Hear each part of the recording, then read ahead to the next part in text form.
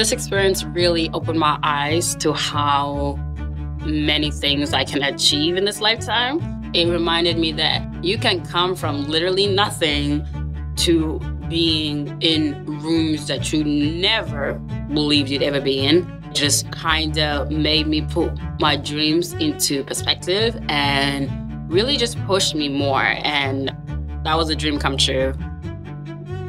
That is supermodel Aweng Adechwol talking about what it was like to go from living in an African refugee camp to being featured in Beyoncé's recent movie, Black is King. But Aweng's ambitions extend far beyond modeling to law and advocating for refugee girls and mental health and LGBTQ acceptance. I'm Milan Verveer, and this is Seneca's 100 Women to Hear. We are bringing you 100 of the world's most inspiring and history-making women you need to hear. Vogue has called 22-year-old Aweng Adechwol one of fashion's most exciting new talents. The outlines of her life story are amazing.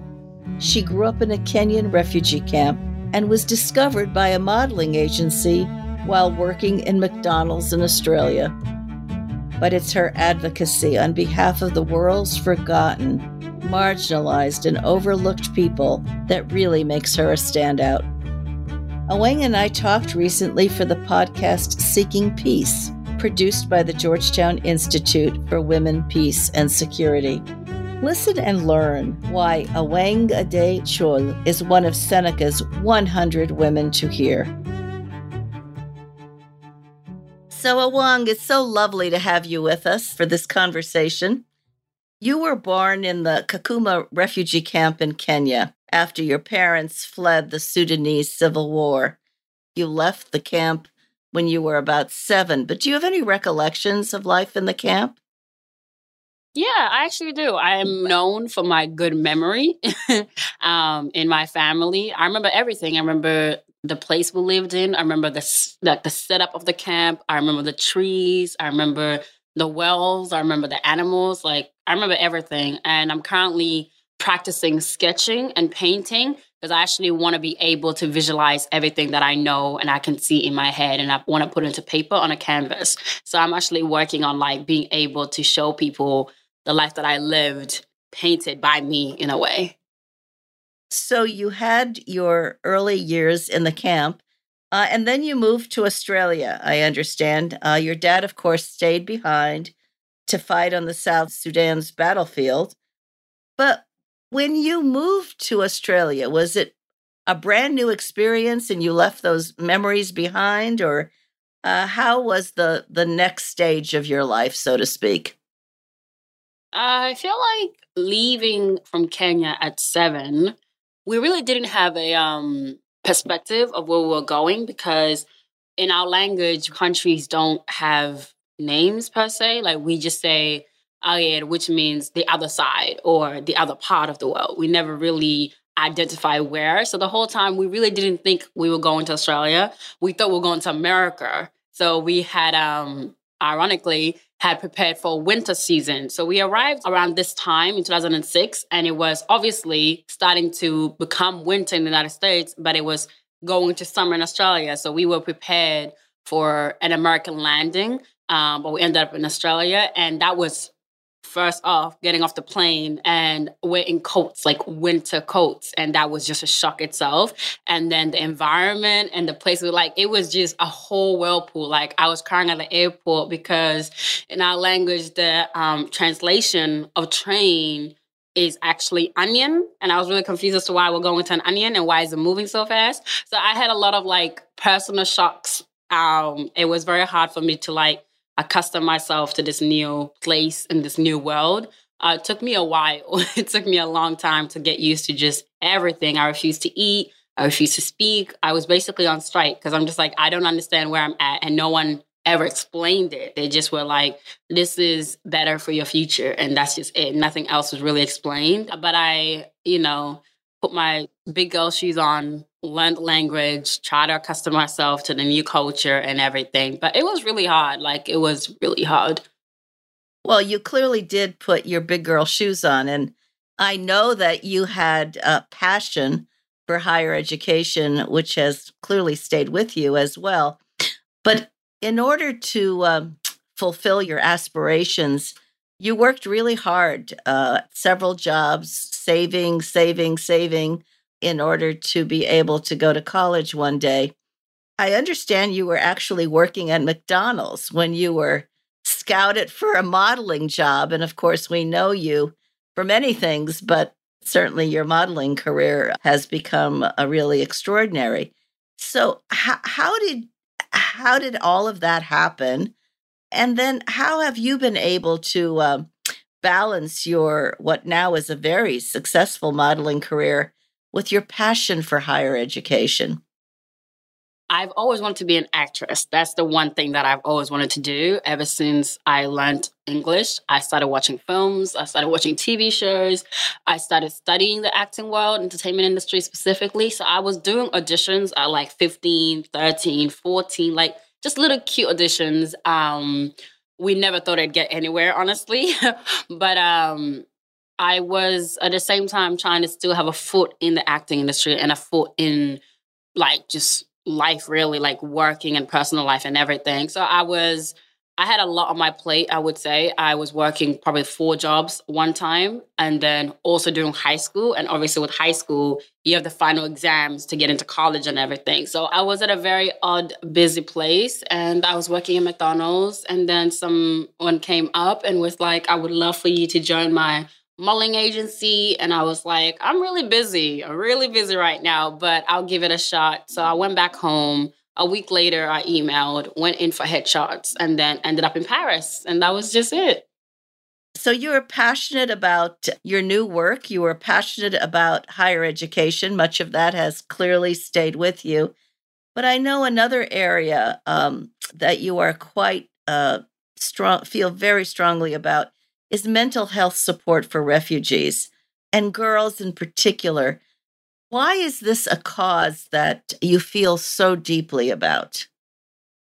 For me, I just feel like mental health is so important in every aspect. Everybody, everyday people, no matter who you are, should be doing therapy. I feel like being able to release what's on your mind to a non-biased person who's not in any way attached to your life, it kind of gives you room to explore the other perspective without being gaslighted, without feeling as if you're a burden. And I just feel like as a kid, if I had that at the camp, if I had people to speak to outside of my immediate family that I saw every single day, every hour of the day, it would have made me understand the complexity of where I'm at and what's going on in the world. Really, it was just like there was never someone sitting down and explaining like, yes, your feelings are valid. There was no validation to my confusion with where I was at in life, you know? And I just feel like refugees and young girls and everybody really deserve to have someone that has an experience with the world and with the outside world to give them validation for their existence. Like, what's happening in your life right now, it's not an only one person thing. It happens to many people. And here are steps to take to kind of like handle or deal with it, you know, mental health wise, I would say. Seneca's 100 Women to Hear will be back after this short break.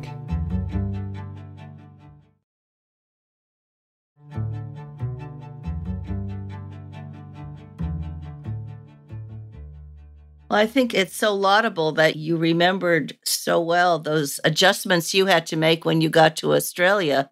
And now much of that understanding and those experiences permeate your relating that to other refugees, particularly girls. And this is not an issue we often think about when we talk about the plight of refugees, the mental health support.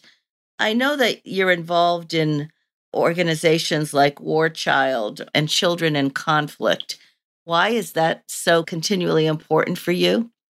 Their work is mainly refugees and the mental health of refugees and giving refugees a space and things they need, the necessities really. But their main goal is the mental health well-being of refugees. And obviously, I was raised by a soldier. My father was in the army ever since I could remember, since I was born. His whole life was spent on the battlefield. And until his last few years of life, I didn't never really sat down and asked, like, how do you feel? Like somebody that had to fight since the age of 13, 12, in a battle that he probably didn't even understand or couldn't even conceptualize. It's like no one has ever really sat down and asked him, like, well, how are you doing? How is your mental health? No one had ever asked him that. And me being 16, curious as a cat, basically sat my father down and requested to really go into his mind and where his well-being was at. And I realized there is turmoil with war. There is turmoil with having to choose between your family and the country that you will die for. So it kind of opened my eyes a bit more to be conscious of the mental state of not one, soldiers only, two, families of soldiers, mothers and wives of soldiers, to really just things happen at war that have never been spoken about, that never get spoken about. And I just wanted to open the dialogue with him before he passed away. And I did. And that kind of left me in a space of content. Like, at least, I didn't get to get him a therapist in this lifetime, but I did allow the room for me to help any other child soldiers in the future. You know this so well, but the number of refugees has doubled over the past decade. We are at historic numbers. And just contemplating that, one can imagine how stressed so many are, and particularly those girls in situations that you can relate to from your own life, and the needs that they have in terms of their ability to cope and understand what's happening to them and to be healthy mentally as well as physically. I know that you're also a proud member of the LGBT community. You have married your partner, and you clearly are aware of challenges and discrimination facing the community worldwide. What can be done better to promote equality? When it comes to that, in a perfect world, we all just accept each other and move along. But we don't live in a even close to perfect world right now. A lot of terrible things have happened to the LGBT community. And I just feel like, personally, I've been very much confused, angry, and saddened. Like, I just feel like I've been going through the 5 steps of grieving, really, because you want to believe that we've grown as a society. We're at a place where your sexuality, your gender, your pronouns shouldn't be an issue anymore, but it is. So what do you do about that? My biggest plan would be, let's just accept each other. Let's recognize that there are faults when it comes to the acceptance of LGBTs, and especially the lives of LGBT, And with that, the first step is to know that there needs to be a conversation. Well, I think that is the bottom line. It's all about how we treat each other and respect each other and the humanity of every person. I know it would be truly of interest to many of our listeners to know about your being in Beyoncé's film, Black is King. And you were in the film with many other prominent Black women creatives, including Naomi Campbell. What was this experience like? This experience really opened my eyes to how many things I can achieve in this lifetime. I literally had to sit back after the shoot.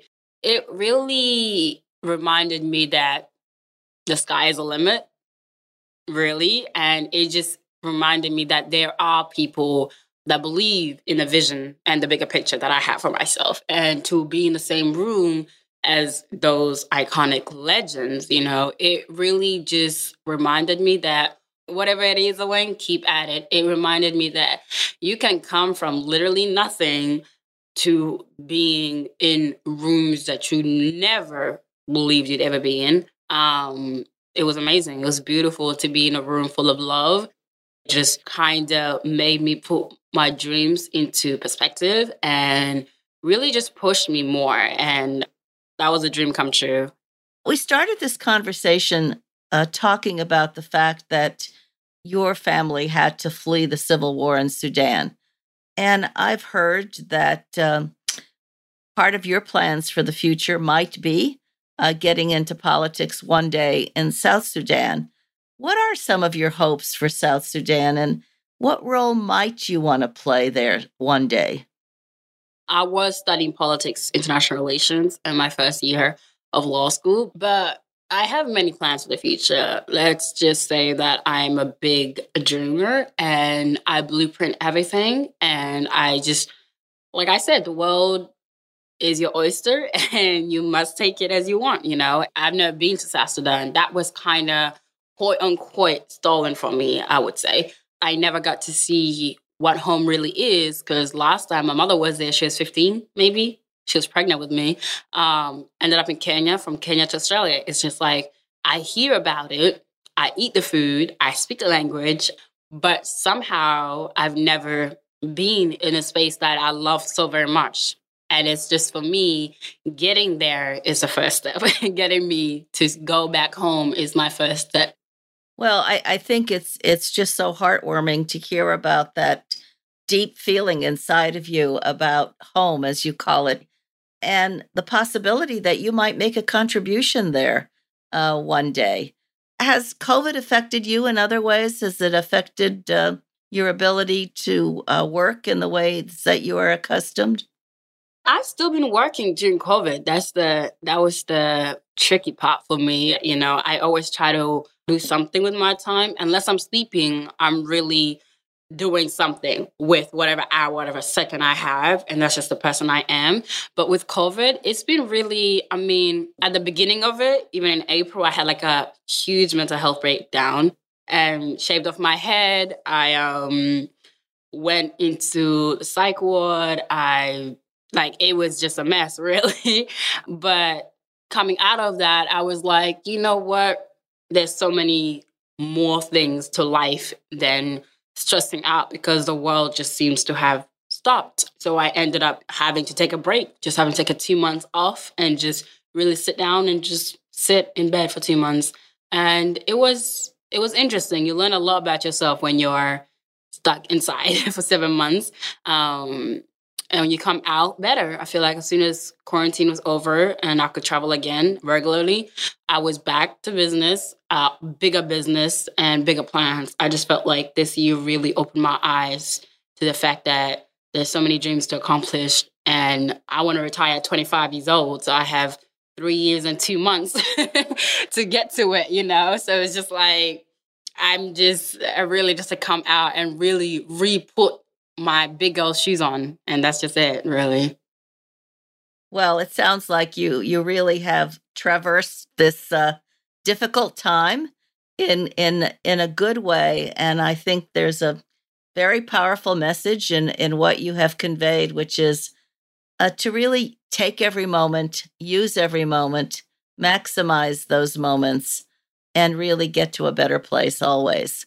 Thank you so much, Awang. It has been wonderful to talk to you, to hear about your lessons you can certainly share with others and have shared now with them. And I wish you well. Thank you. It's hard to imagine Awang is only 22.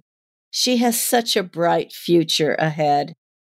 Here are 3 memorable things I took away from that conversation. First, mental health is fundamental to everything we do. People have a basic need for validation and acceptance. And this is especially important, says Awang, for girls and for refugees. Second, as Awang points out, we should be past questions of people's sexuality by now. But we're not. Let's just accept each other, she says. And the first step to doing that is having an open conversation. Finally, Awang shows what determination, purpose, and a positive attitude can accomplish. As she so eloquently says, the world is your oyster, and you must take it as you want. Tune in next Thursday to hear about our next featured woman and discover why she's one of Seneca's 100 Women to Hear. If you'd like to join the Seneca Women Network, go to senecawomen.com. There you'll get access to exclusive events and workshops, plus updates on new podcasts and other opportunities to get involved. Seneca's 100 Women to Hear is a collaboration between the Seneca Women Podcast Network and iHeartRadio, with support from founding partner P&G. Have a great day.